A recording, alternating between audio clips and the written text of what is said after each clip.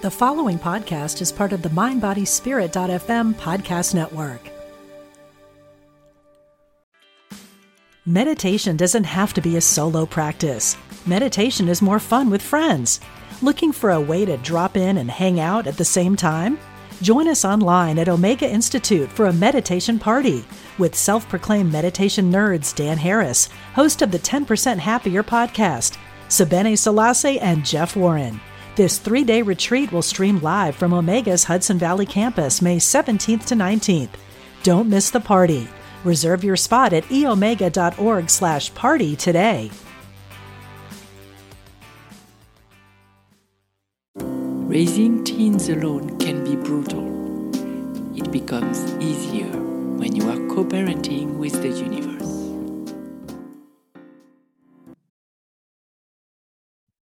Welcome to Co-Parenting with the Universe. This is Muriel Felous, your host, and today I have a guest with me. His name is Donovan Dreyer. I hope I'm pronouncing it right. I forgot to ask you how to pronounce it. And to give you a little bit of feedback, Donovan started his career focus with a dream of becoming a pilot.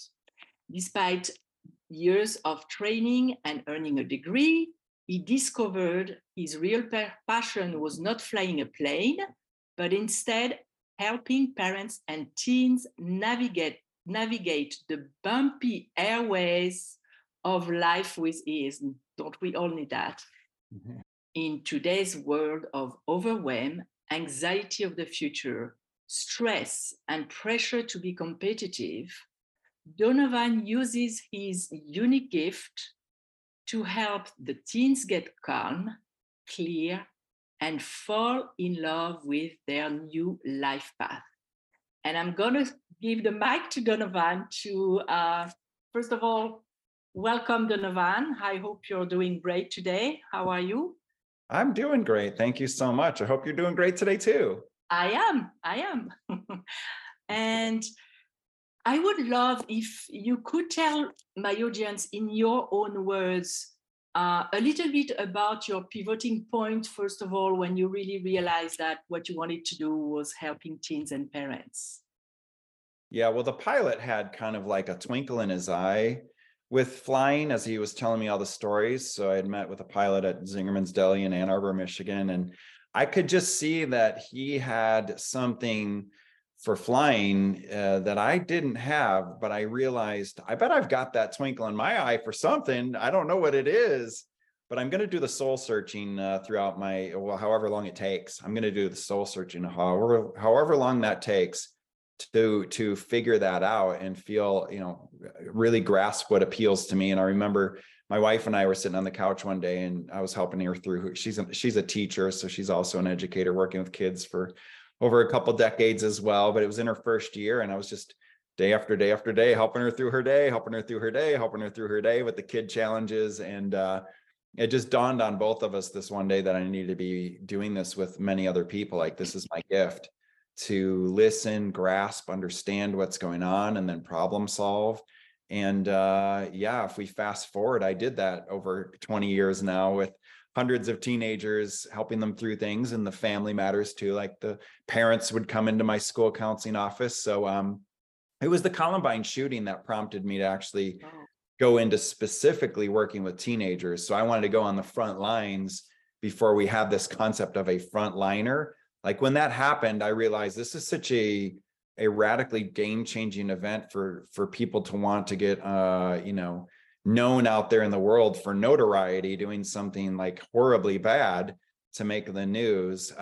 That felt to me like a real game-changing event in human history, or at least American history. So I wanted to get right into the front lines and not read any articles or understand it from a outside perspective. So I put myself right in the throes of what it's like to be a teenager for the past, 20 plus years. And I've learned a thing or two after all that. I'm sure you did. And yes, that was such a horrible, shocking event. And unfortunately, since then, other events like this happened in the US.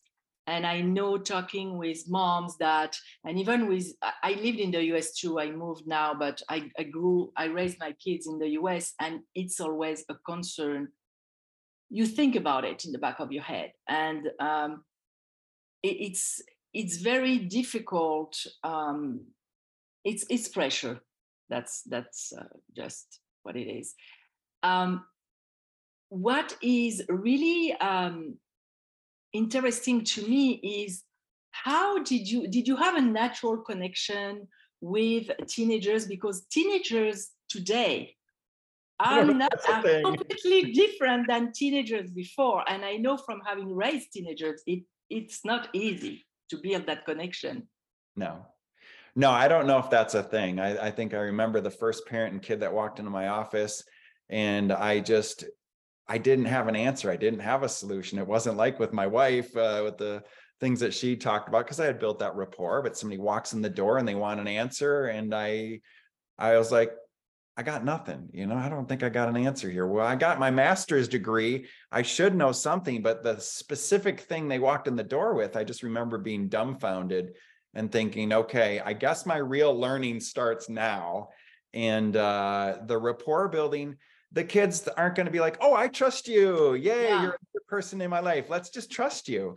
No, that doesn't happen. I don't think there is a natural thing. You have to work at this, and it's tricky if you've got, in the school counseling realm, there's, 350 or 600 people, students put on your caseload. So it's a little bit tough to get to know them. And I noticed the teachers would build better rapport with the kids, not naturally, but this is how we build relationships, is it has to be a consistency of meetings. Or what I found, if I just had a moment of time, I had to make the most of it. So that is not a natural thing. It's definitely something that, over the course of 10,000 hours and maybe 10,000 more and 10,000 more hours, that I developed mastery of how to build these connections and help parents build these connections. I remember also, like, one parent said, I know my kid better than you do. This is my kid. And I thought about the 4-year high school cycle and then what happens after that, and these big transitions and these big decisions. And I thought, hey, I've actually had hundreds and hundreds of experiences with this cycle and the decision making.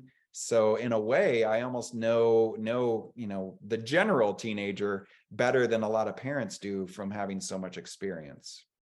That's for sure, because first of all, as parents, we know a certain side of our teenagers, certain facets, but they have, like us, we're like disco balls. We have so many of them. And some of them, we don't even know of their existence as a parent. So thinking that we know our teenager is a little bit, it's a dream world, but that's not really true most of the time. And I like the disco ball. Yeah, I always refer to people as disco balls. We have not a diamond, not just like a few facets, a whole disco ball. Yes. And what did you find that you used for having teenagers trust you, that maybe moms or parents can borrow or learn from you to learn to build a trust relationship with their teenager?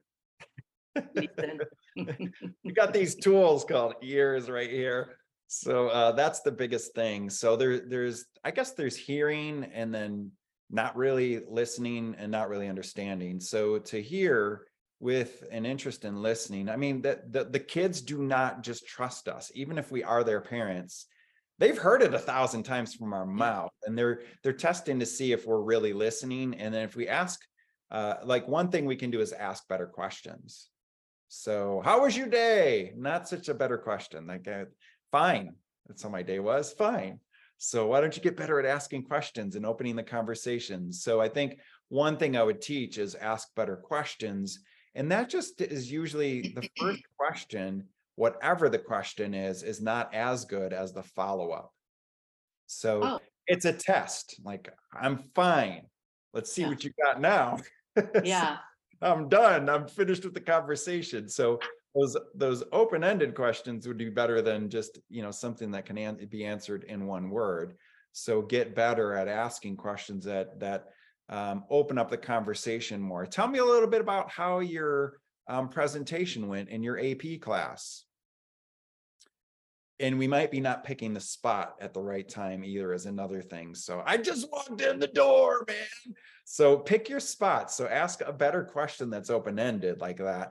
but also pick your spots. We don't have an opportunity to ask 50 questions in a barrage. We might be able to just try 1 or 2 or 3, and then all done now. Let's let them have their piece, and don't time it right when they walk in the door. I've been guilty of that. And, I can tell by the looks on my teenage daughter's face when I've done something that sometimes I do it on purpose. I'm not going to lie. So yeah, just to play. that builds rapport too, is figuring out, how to create, a bit with your kids, something that you do that's an inside joke kind of a thing. So those are a couple things. I guess those are 3 things. One is, ask better questions. 2 is pick the right time and zip it after, that time has elapsed. And then the 3rd thing is create something that's a bit between the 2 of you. Yeah, that's true. Picking the right spot. I know that my oldest, for example, when she's hungry, that's not the right time to talk. You're going to talk with a dragon. You're not going to talk with a teen. And that I've learned through trials and errors. And another thing that I've learned also with my kids was because when I was working in an office, I used to come home right away and start and seeing the mess. Of course, I was a single mom, so there was stuff. And I was stressed before even entering the door. So I made it a habit to wait in my car for 5 minutes, really breathe, and prepare myself to not expect perfection or not expect, like what I wanted to see, but be okay with whatever it was. And that helped me a lot too. And the last point that you made, create a bit. I'm French, as you can hear, so we had a lot of inner jokes because I do a lot of Franglish, and my kids still to this day, they make fun of me. So that was helping to build a rapport too. So anything can work. Yeah. Talking about mood, because I know I was preparing my mood to enter the house, but what I see is it's hard sometimes for moms to know, because you mentioned that sometimes they give us like a word as an answer and we don't have much to go with. But sometimes we have a hard time spotting if they are like in an emotional state that is low, or if they're sad, or how can you, they don't even know themselves, frankly. Most of the times they are not very aware. So there are 2 parts to this question. Is there a way for us parents to be better at reading our kids? Are there any signs that you give parents, like see, for example, I don't know, some kind of way to hold their body or something to spot their emotional state and see if they need our help when we may not necessarily know? And the other side I'll ask you after, because that's more on the side of the teen. Well, I believe I've created the biggest breakthrough for mental health and the biggest breakthrough for self-awareness in history. So I didn't have a tool like that myself as a school counselor until I created one. So the big problem is there's such a huge range of emotions. Like you said, it's a disco ball's worth of facets. It's, same with the emojis. There's so many little emojis that they've made now, but I invented the ones that are green, yellow, and red. So that was my idea almost a decade ago, to come up with, let's just do one smiley face that's green. Let's do the meh face in yellow. Let's do the frowny face in red. And that's when I started working with elementary school kids. But, I got 3 years to work with elementary school kids at my daughter's school for 2 of the 3 years, and during a pandemic as well. But that really helped me realize, you know what? The things that I bring down to the elementary school level when it comes to mood and emotions and stress, that's exactly what we need at the high school and the grown-up level too, is we need it that ridiculously simple, because when we're emotional, or when the emotions take over, we need things ridiculously simple. That's profound, is to make them simple. So this nebulous inner world with this range of emotions, when we bring it down to just these 3, the green, yellow, and the red, the beauty is I would actually have it on my whiteboard as a printed out option for them to just point. They didn't even have to open their mouth to tell me the mood or explain the emotion or tell me how they feel. And especially the boys would literally just point, that one or that one or that one. There was only 3 to choose from. And I would explain to them what the three different levels really meant so that there's a distinct difference. So in this nebulous inner world, having X-ray vision into it, that's not very easy unless you really understand what these three levels are. And just in short, do you have like maybe a word to describe each one of them so parents could know better and maybe start using? That's brilliant to have only three faces or three, how did you call it? Smileys? I don't even know how to call them. Emojis, yeah. Like emojis, yeah.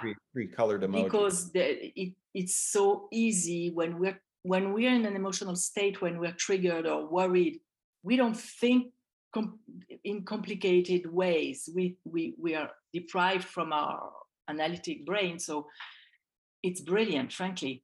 How could you describe it to parents? Well, yeah, I think you've probably seen it on my Instagram and on Facebook. I've made the post with the traffic light idea that I created. And then there's a do and a do not. There's three things not to do, and there's three things to do. So the thing to do in the green zone is this level of stress. It's called eustress, EUSTRESS. So this level of stress, they can handle that on their own, and they're building their emotional regulation muscles when we don't hover or helicopter. So don't jump in when it's lower level stress. Allow them to build their emotional regulation skills. So that's where it's pretty clear they can probably handle it. They put their earbuds on and listen to music. They do some art, they journal, or they go for a walk. They can do something all by themselves at that level of stress. Now, when it's beyond the ability to DIY it, do it yourself, that's literally when we've crossed that yellow line into the yellow section. So that's the distinct difference. And in here, we don't need an emergency mental health support. This is where our support system exists. So they need positive peers. They need somebody they can lean on. They maybe need to be a person that others can lean on as well, because really good friends might be yellow one day and the other person's yellow the next. Yeah. And this is where everyday people can offer that support. So that's what we need at the yellow, is you're just in a space where we totally see you can't do it on your own, but we can see like, oh, this is helpful for you to actually go out and hit some tennis balls with your sister, something like that. And then finally, we're definitely beyond the green or yellow when we can't DIY it.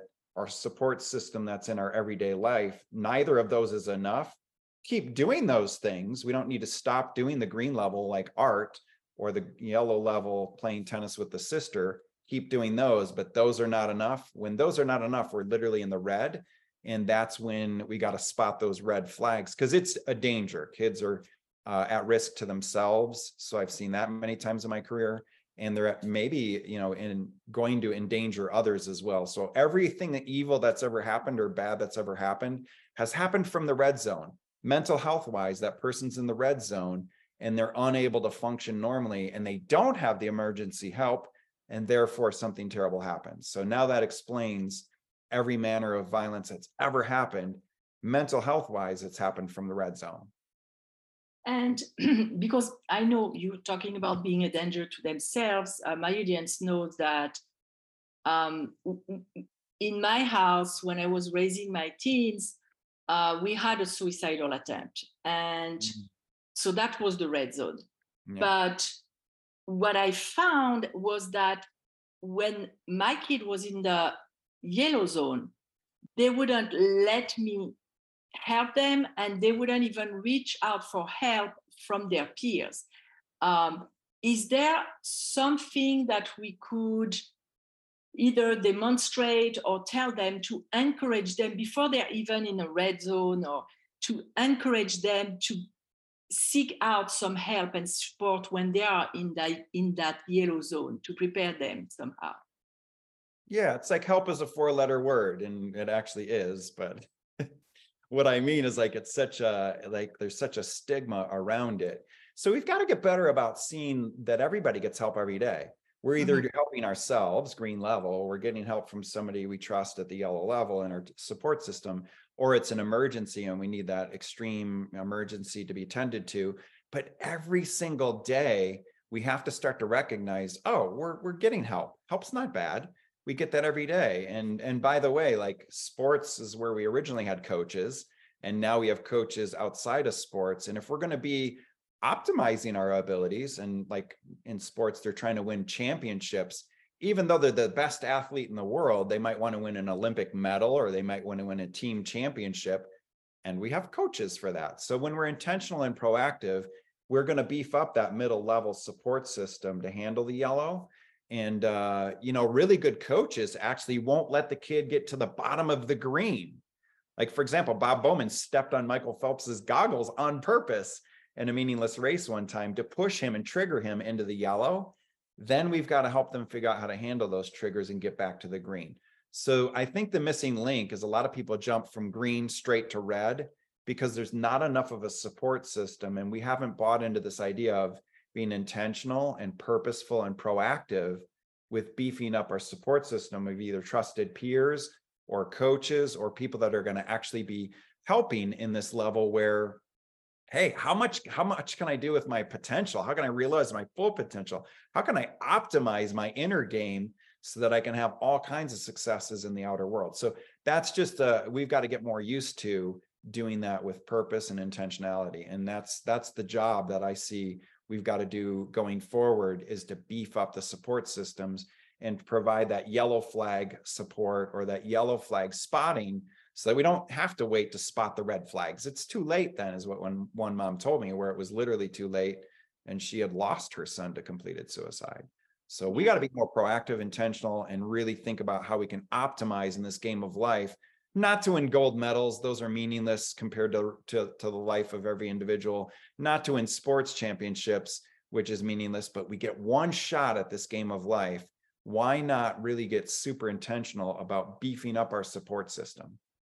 And you're right. And that comes, as moms, I know that I raised my kids as a single mom. So I was in a country where I didn't have family, I didn't have much friends. So I didn't have that support system. But one positive point that I saw from COVID is to show us how, even though we are now on Zoom, virtual, we can still support each other and we can still build communities, because as human beings, my belief is that we're nothing without a certain aspect of community, whatever form it takes.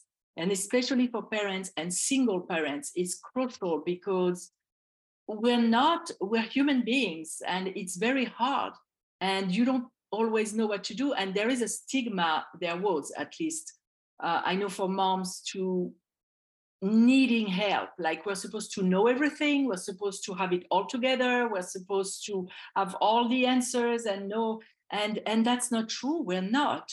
And the more we can show that and remove the judgment, because that's what trapped me personally as a mom to spiral me into a depression, was my self-judgment about how I felt. So help, like you said, it's not a bad word, it needs to be taught. And so that, I guess that demonstrating that to our teens would help them to know how to do that, and pointing out where we do that in our life.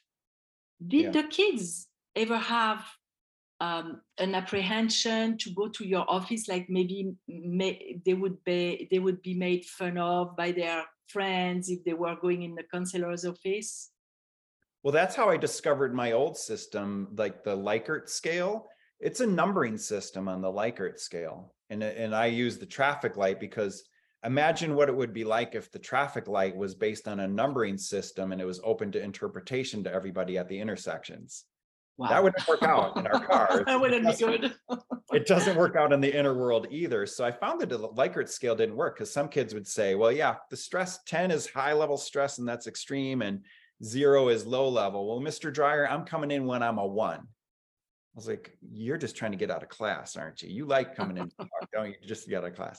Yeah, Mr. Dreyer, you got me. Or they love drama. Whereas, I'm in Colorado, and I remember a kid came in with cowboy hat, and it was really rare to see a kid that's like not usually wanting to come into the school counseling office, and he's coming in for a schedule change. But I asked him, like, well, what would it have to be like, with your stress level to come see me? He's like, look, man, that's never going to happen. It's a schedule change, or I'm not coming in here. It's got to be a 9.99999 out of 10 for me to come in. So anywhere from the kid that wants to come in to get out of class at a 1 2, 3, 4, 5, 6, 7, all the way up to 9.99. It just depended on the student. Yeah. That's not as good as like the green level, you can handle it. The yellow level, you need a support system from everyday life. The red level, it's an emergency. That's crisp and clear. But yes, certainly it's definitely been more the male students that have been more of a problem. And it's great to be like, I was the only guy ever in my 17 years of high school counseling that was on the counseling teams that was a male. All of my colleagues were females for 17 years straight. So it's amazing to be the father figure in a situation like that, or not the father figure necessarily, but I think definitely like when I think about maybe single parents, because my mom was a single mom.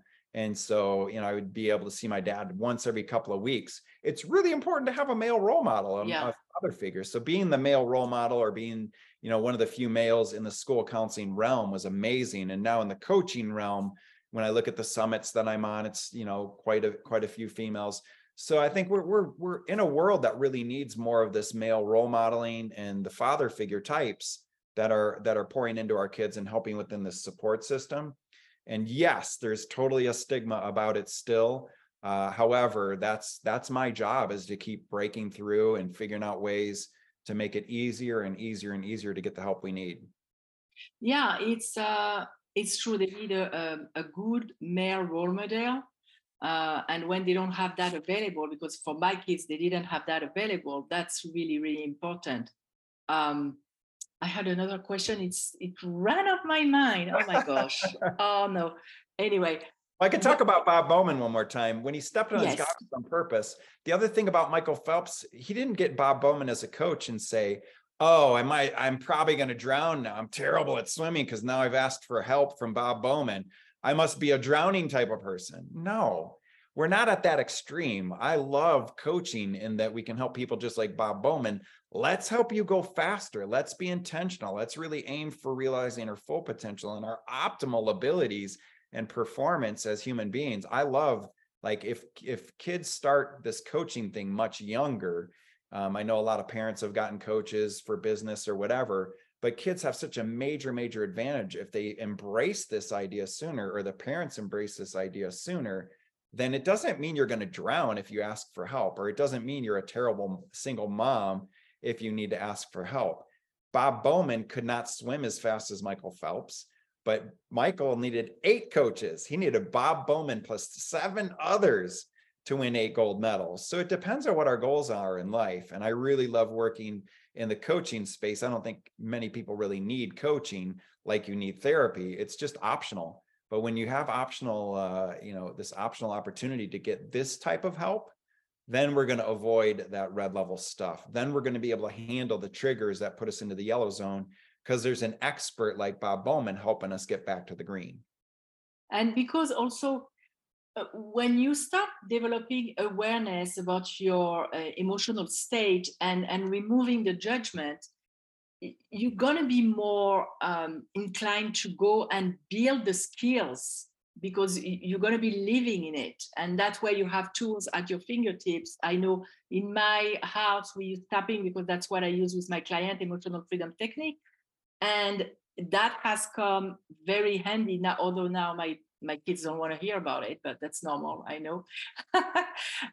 But yeah, having something in their arsenal and knowing where they are, it's already, awareness will already trigger the healing.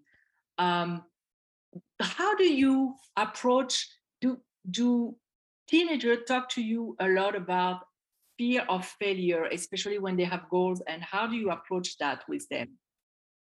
Well, I would say, looking back to my high school career and the clients I have now, they're mostly the kids that have really good grades. They're high achievers. And those are my most stressed out kids. So throughout my career, the high achievers, what I was thinking about recently is like there's like 3 big pressures. The pressure they put on themselves. Oftentimes the parents could have pretty high expectations. And then they kind of feel like this societal thing of like, good grades equals success. And so that's a pretty limited grasp of success. But even my smartest kids are equating like, I must, work hard and do hard things and get good grades in it. Pack on the pressure to myself equals success. And, just like I know my single mom couldn't do it all, and all single moms can't do it all. Those students don't have to invite that much pressure. But with the systemic things in society that say that's the way it is, or that's the way to succeed, or hard work and those kind of values are very tough on the kids' mental health, and they should be fine. They've got it all. They have first world problems, but those are the kids that actually have some of the toughest issues with the mental health and the anxieties about the future. And yeah, it shouldn't be there, but it is. And so absolutely, those are some of the most common kids. And really, like, they appeal to me the most, because I know we would actually have serious mental health issues in the high school so much that we really couldn't help you plan for your future, or be optimizing and going for your realizing of your full potential, or being a great leader. We didn't have time for that because there was actual serious emergencies going on. So those kinds of kids would take a back seat unless their anxiety got so bad that they were endangering themselves. So that was a travesty to me, to see like our future leaders were being too hard on themselves, and they didn't need that extra pressure. I'd rather see them blossom and actually step into their leadership. And I'm seeing so many kids from Gen Z that want to be part of the solution, and they just need help with that kind of alleviation of their anxieties and the relief of the pressures, and a handling of the stress.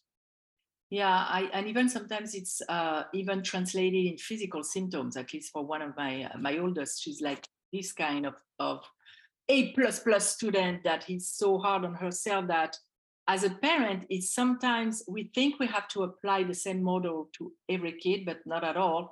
I know that with her, I need to pull her back and say, don't do too much. With the other two, it's like, maybe a little bit more.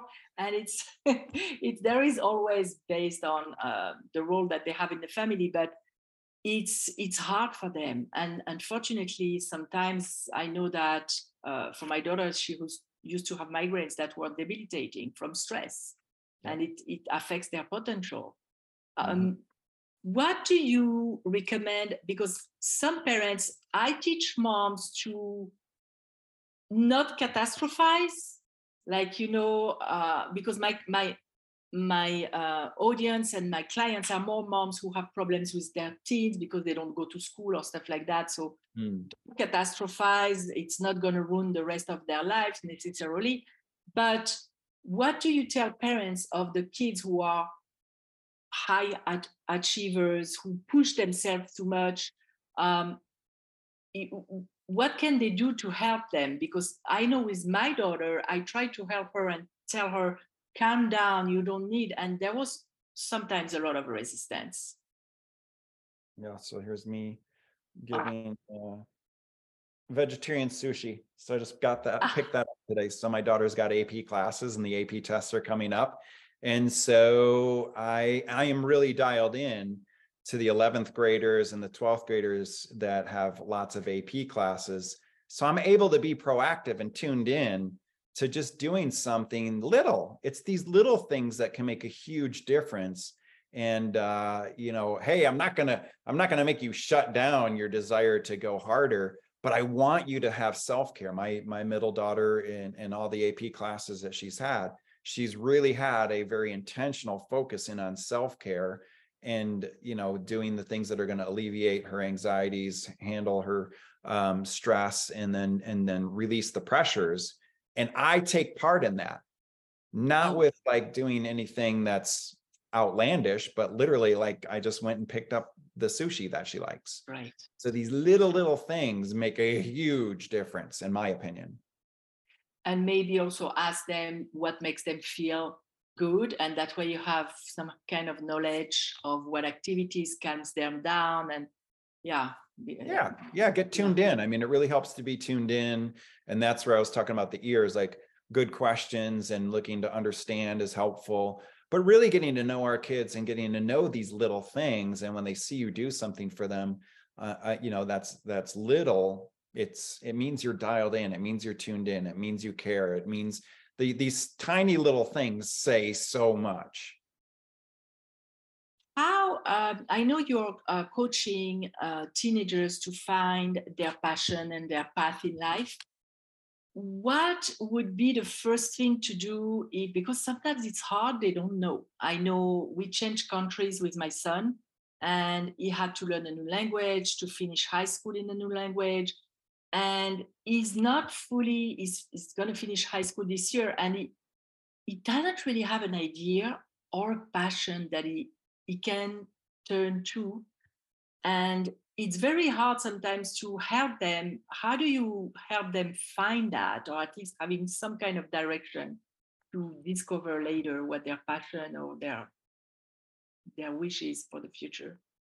Yeah, well, I mean, there's very, very few kids, I think, that are dialed in by the third grade and they stick with it. I've seen that, oh, I want to be a veterinarian, and then all the way through, they want to be a veterinarian, and then they become one. So that's a really small percentage. So it's an ongoing conversation. I started with my 3 teenage daughters, all of them before they were 10 years old, to begin clarifying. We're never going to get total clarity, and we know what we're going to do for 30 years. And in 2063, exactly what we're going to be doing. We have no idea even what's going to be around in 5 more years with the rapid pace of change. So beginning these conversations, beginning them early. And then I think like what I love to do is actually to have the parents talk with me, and then if it's a good fit to consider coaching, then we'll actually have a meeting with the kids. And this is something that I've become masterful at, is helping them really get clear on this vision, then get really clear on what their personal biggest challenge is, and then to lay out what the path that makes sense for them after that point.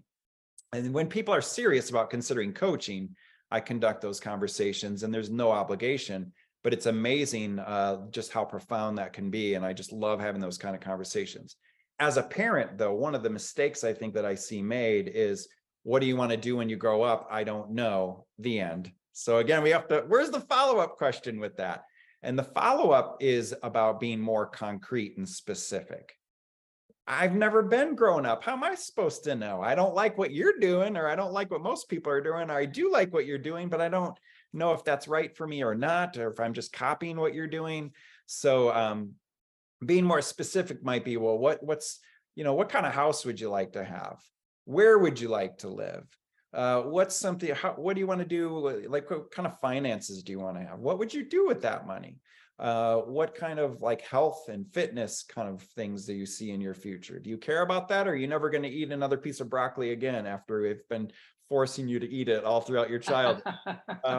So get specific. So the specific things, like I said, are like health and fitness, maybe financial, where would you like to live? Relationships, what kind of friends would you like to have? Do you see yourself having a family and a partner? So helping them craft that vision, however fuzzy it is at the moment, it can get more and more and more clear through more and more conversations. And then just know that they're not going to get it figured out for 30 years. We're not doing that job at 18.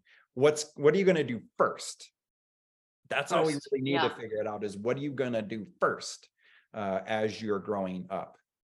That's a great point. First, now I see, for example, with my son, what tip would you give to a parent? Because I know how I reacted, but his thing is like, he's ADHD, so he doesn't want to sit he doesn't want to work in a job where he's going to sit. But he comes up with ideas like, I want to be a tattoo artist, and I want to be a guide, that takes people in nature. And for me as a parent, it's very difficult, because I don't want to tell him, well, tattoo artist is going to be hard. I don't want to kill it, but I also want to be more realistic and tell him, that's cool, you can do that too, but maybe find something else at the same time. Is there something that you tell parents that help them feel better or navigate that? Because it's not easy. It's very confusing. You don't know sometimes. I see the moms that they don't know how to react. Simply, I had moms their son is an actor and is now on Disney Channel. So good that she supported him, but that's not the case for everyone. So that's very difficult and personal. Do you have one tip maybe to help parents negotiate that better with themselves before they even know what to do with their kids? I think we get to fail at plan A. We get to fail. We get to be Okay. wrong. We get to fail. We get to make errors. Okay. That's part of life. And then we That's can go to great. plan B. The big problem is people go to plan B before they even try plan A. My own daughter, she got all A's and B's in high school, but she didn't want to go to college, and she's off at cinema makeup school in LA, and she's studying to do makeup artistry. And she literally has like on her Instagram, she placed a person with a disco ball face because they put 5,000 rhinestones on this guy's face, and he literally looks like an Oscar because they're all gold. Wow. So she, she did that look, and she's been building that look, that her skills since the pandemic. So she started to create and craft what I call Resume 2.0, which is our social, like LinkedIn for grownups or any one of the socials, is our opportunity to start posting online what we're doing. So kids can start, you can tell if kids are serious or not by getting to know them and seeing what they're actually doing and seeing what they're actually curious and interested about. So she kept that interest and kept posting every single week consistently. So she built a long track record of week after week after week of backing up, like, this is my interest. Hello. And so we got to really get to know our kids, or we have to have a coach. I mean, kids, definitely open up to me about things that maybe they've already heard a billion times from their parents, or maybe they don't disclose with their parents. So having this outside resource, an expert on actually figuring this out, is a game changer, because I can tell the difference when somebody should actually go for, something more realistic that fits their interests, or really go for something that's a big dream, knowing full well they might face plant, and it's okay. And then if you have somebody that actually, pours into you, inspires you, and cheerleads you, they also, after you face plant, can be trusted to help dust you off and say, okay, let's go to plan B, or let's keep going for plan A. That's okay that you face planted. Let's try a different angle at it. So it's not the easiest thing in the world. These are some of the most difficult things to decide and pursue. And that's why I created my coaching that really helps support through all these tough transitions, tough decisions, and then also really getting clarity. I'm working with one that I've worked with many times, and we have a bullseye that we're working with, and we haven't hit the pinpoint center of the bullseye yet for career.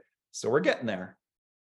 That's great. So I would recommend parents to go see someone like you, to help them and know how to navigate that, because it's not always easy. I see a lot of moms are like losing sleep sometimes when their kids come up with weird careers. And I know what I would do for my own kid, but of course I will not tell anyone else what to do. We have also our own wisdom. Can people find you? Do you have a website where people can contact you, maybe connect with you if they have questions about if you're a good fit, or if they need someone like you? Yeah, absolutely. I've been making Facebook live streams quite a bit on, going ahead and booking a call with me. And so I had it so that the parents could come on with their kids. But I think a step before that is just to have like a connection call with the parents. So I can share a link for that with you, and they can check out my page. And there's, I've been working with within the business space as well. And that's actually what helped me really zero in on remembering my own story, and knowing like the pivotal time was like feeling so bad about wasting all that money and time on the wrong career. So seeing so many grownups that I've helped start businesses, and seeing like they've never done the fulfilling thing, like they didn't switch like I did and spend the time soul searching. They're much, much older. I thought it was bad to finally figure it out in my late 20s, that it took me that long to do my soul searching. And I'm seeing that I've worked with people from 45 to 85 that are still trying to figure it out and still haven't found that thing that gives them their twinkle in their eye. So absolutely, if parents want to meet with me, that's definitely an opportunity. I can give that link to look at the page that has some of the people that I've worked with. And then there's also a place to fill out an application and book a call with me. Do you also coach grown-ups? Because I know for me, like you said, the pivot started in my late 40s, and I was a single mom doing it on the side, and that was painful. Do you coach grown-ups who are somewhere where they don't like what they're doing, but they have no idea what would make them more fulfilled?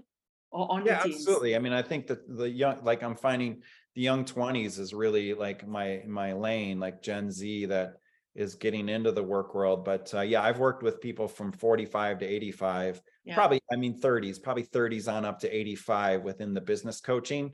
I just did so many business coaching courses that I was like, you know what, maybe one good thing to help me learn this better would be to teach it. So for the past 4 years, I've had the opportunity to do work with a coach that I'm working under. And yeah, it really helps to learn how to do something by teaching it. And so, yeah, I've helped a lot of adults over the past 4 years in business coaching, specifically helping them figuring out like what their message is, what their story is, what their idea is to offer to the world, and then how to do the sales process. And I actually was terrible at sales at first, but I've really fallen in love with the sales because it is this opportunity to help figure out the goal, help discover a challenge, and then lay out a path and plan. And those clients that have not signed up with me, because it is a no obligation conversation, I know I've really given great value. And so that's what really matters to me is every single time I have one of these conversations with parents and kids, or the potential business clients, it's just powerful to have that conversation so that they at least get something of value from it. So I've definitely, love that opportunity. And if people are interested in getting that support, that's something we could explore as well. And something I want to mention is us as parents. I know that my kids saw me build my business on the side, and I think one of my daughters did a project at school about I think it was the American success or something like that, and she picked me, and I was like, "What? I'm not a success." But she was like, "You're an immigrant, and you have," and so we have no idea when we go for our things too as parents how it can impact our kids. Remember that too, because I was like in tears. I was like, "Oh my God, she sees me as a success. I don't even see Oh, that's myself. so I'm good. not where Love I it. want to be."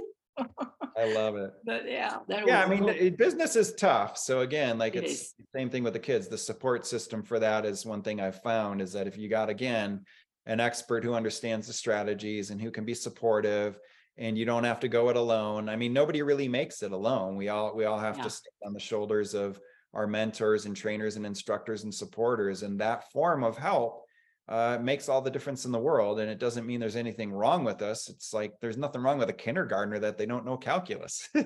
Exactly. Well, thank you so much for being here today. I really liked our conversation, and I know that will help a lot of moms because it's difficult to navigate, and sometimes we need a professional to just have also a neutral um, perception of it, because us, we sometimes are lost in our emotions and our fears, etc. Is there something that you would like to tell people before we part, like maybe one thing to remember, or your main Feel free to follow me on be a friend on Facebook, or follow me on Facebook, because that's the place where I'm most regular, especially with kind of lengthier posts. So there's one thing quite frequently there. The one thing I would leave with today, I think, is, when you were just speaking just now, I was thinking of something. The role modeling. Remember that who we are speaks so loudly, they don't hear a word we say. And they've heard it all already. There's nothing else we can say. If they've gotten to teenage years, they've heard it all from us. And that's where that outside objective person can be beneficial. And it's more, for me, it's more about the listening and the ears. And there are some things. I'm definitely a coach that does a lot of talking, because there are skills that I'm teaching, there's instruction that I'm giving, there's ideas that I'm helping them understand, and then giving them things to do, and we're following up and giving feedback on that. But as parents, they pretty much know what we're going to say before we say it. So that role modeling, just knowing that they're always watching. And Muriel, if you've been that American hero for them, success story, that's just super touching. And then we all are that role model, whether we're role modeling the way we want to or not. That's what they're really watching. That's what they're really learning from. So I'll leave everybody with that. Because I've also heard the other side. When I was raising my voice and my daughter turning around and say, I thought we were supposed to be master of our emotions. Me too. Me too. Thank you, Donovan, for being here today with us. My pleasure. And thank you for having me, Muriel.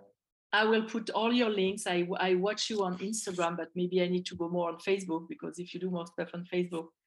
And for the audience, I'll put all the links below in the description of the episode, whether it is on audio or on YouTube. And go check Donovan's out, because he has great stuff, and don't hesitate to reach for help. Have a wonderful day, and I'll see you next time with another episode. Bye. If you like this podcast, please subscribe and review us on iTunes, Spotify, or any other platform of your choice.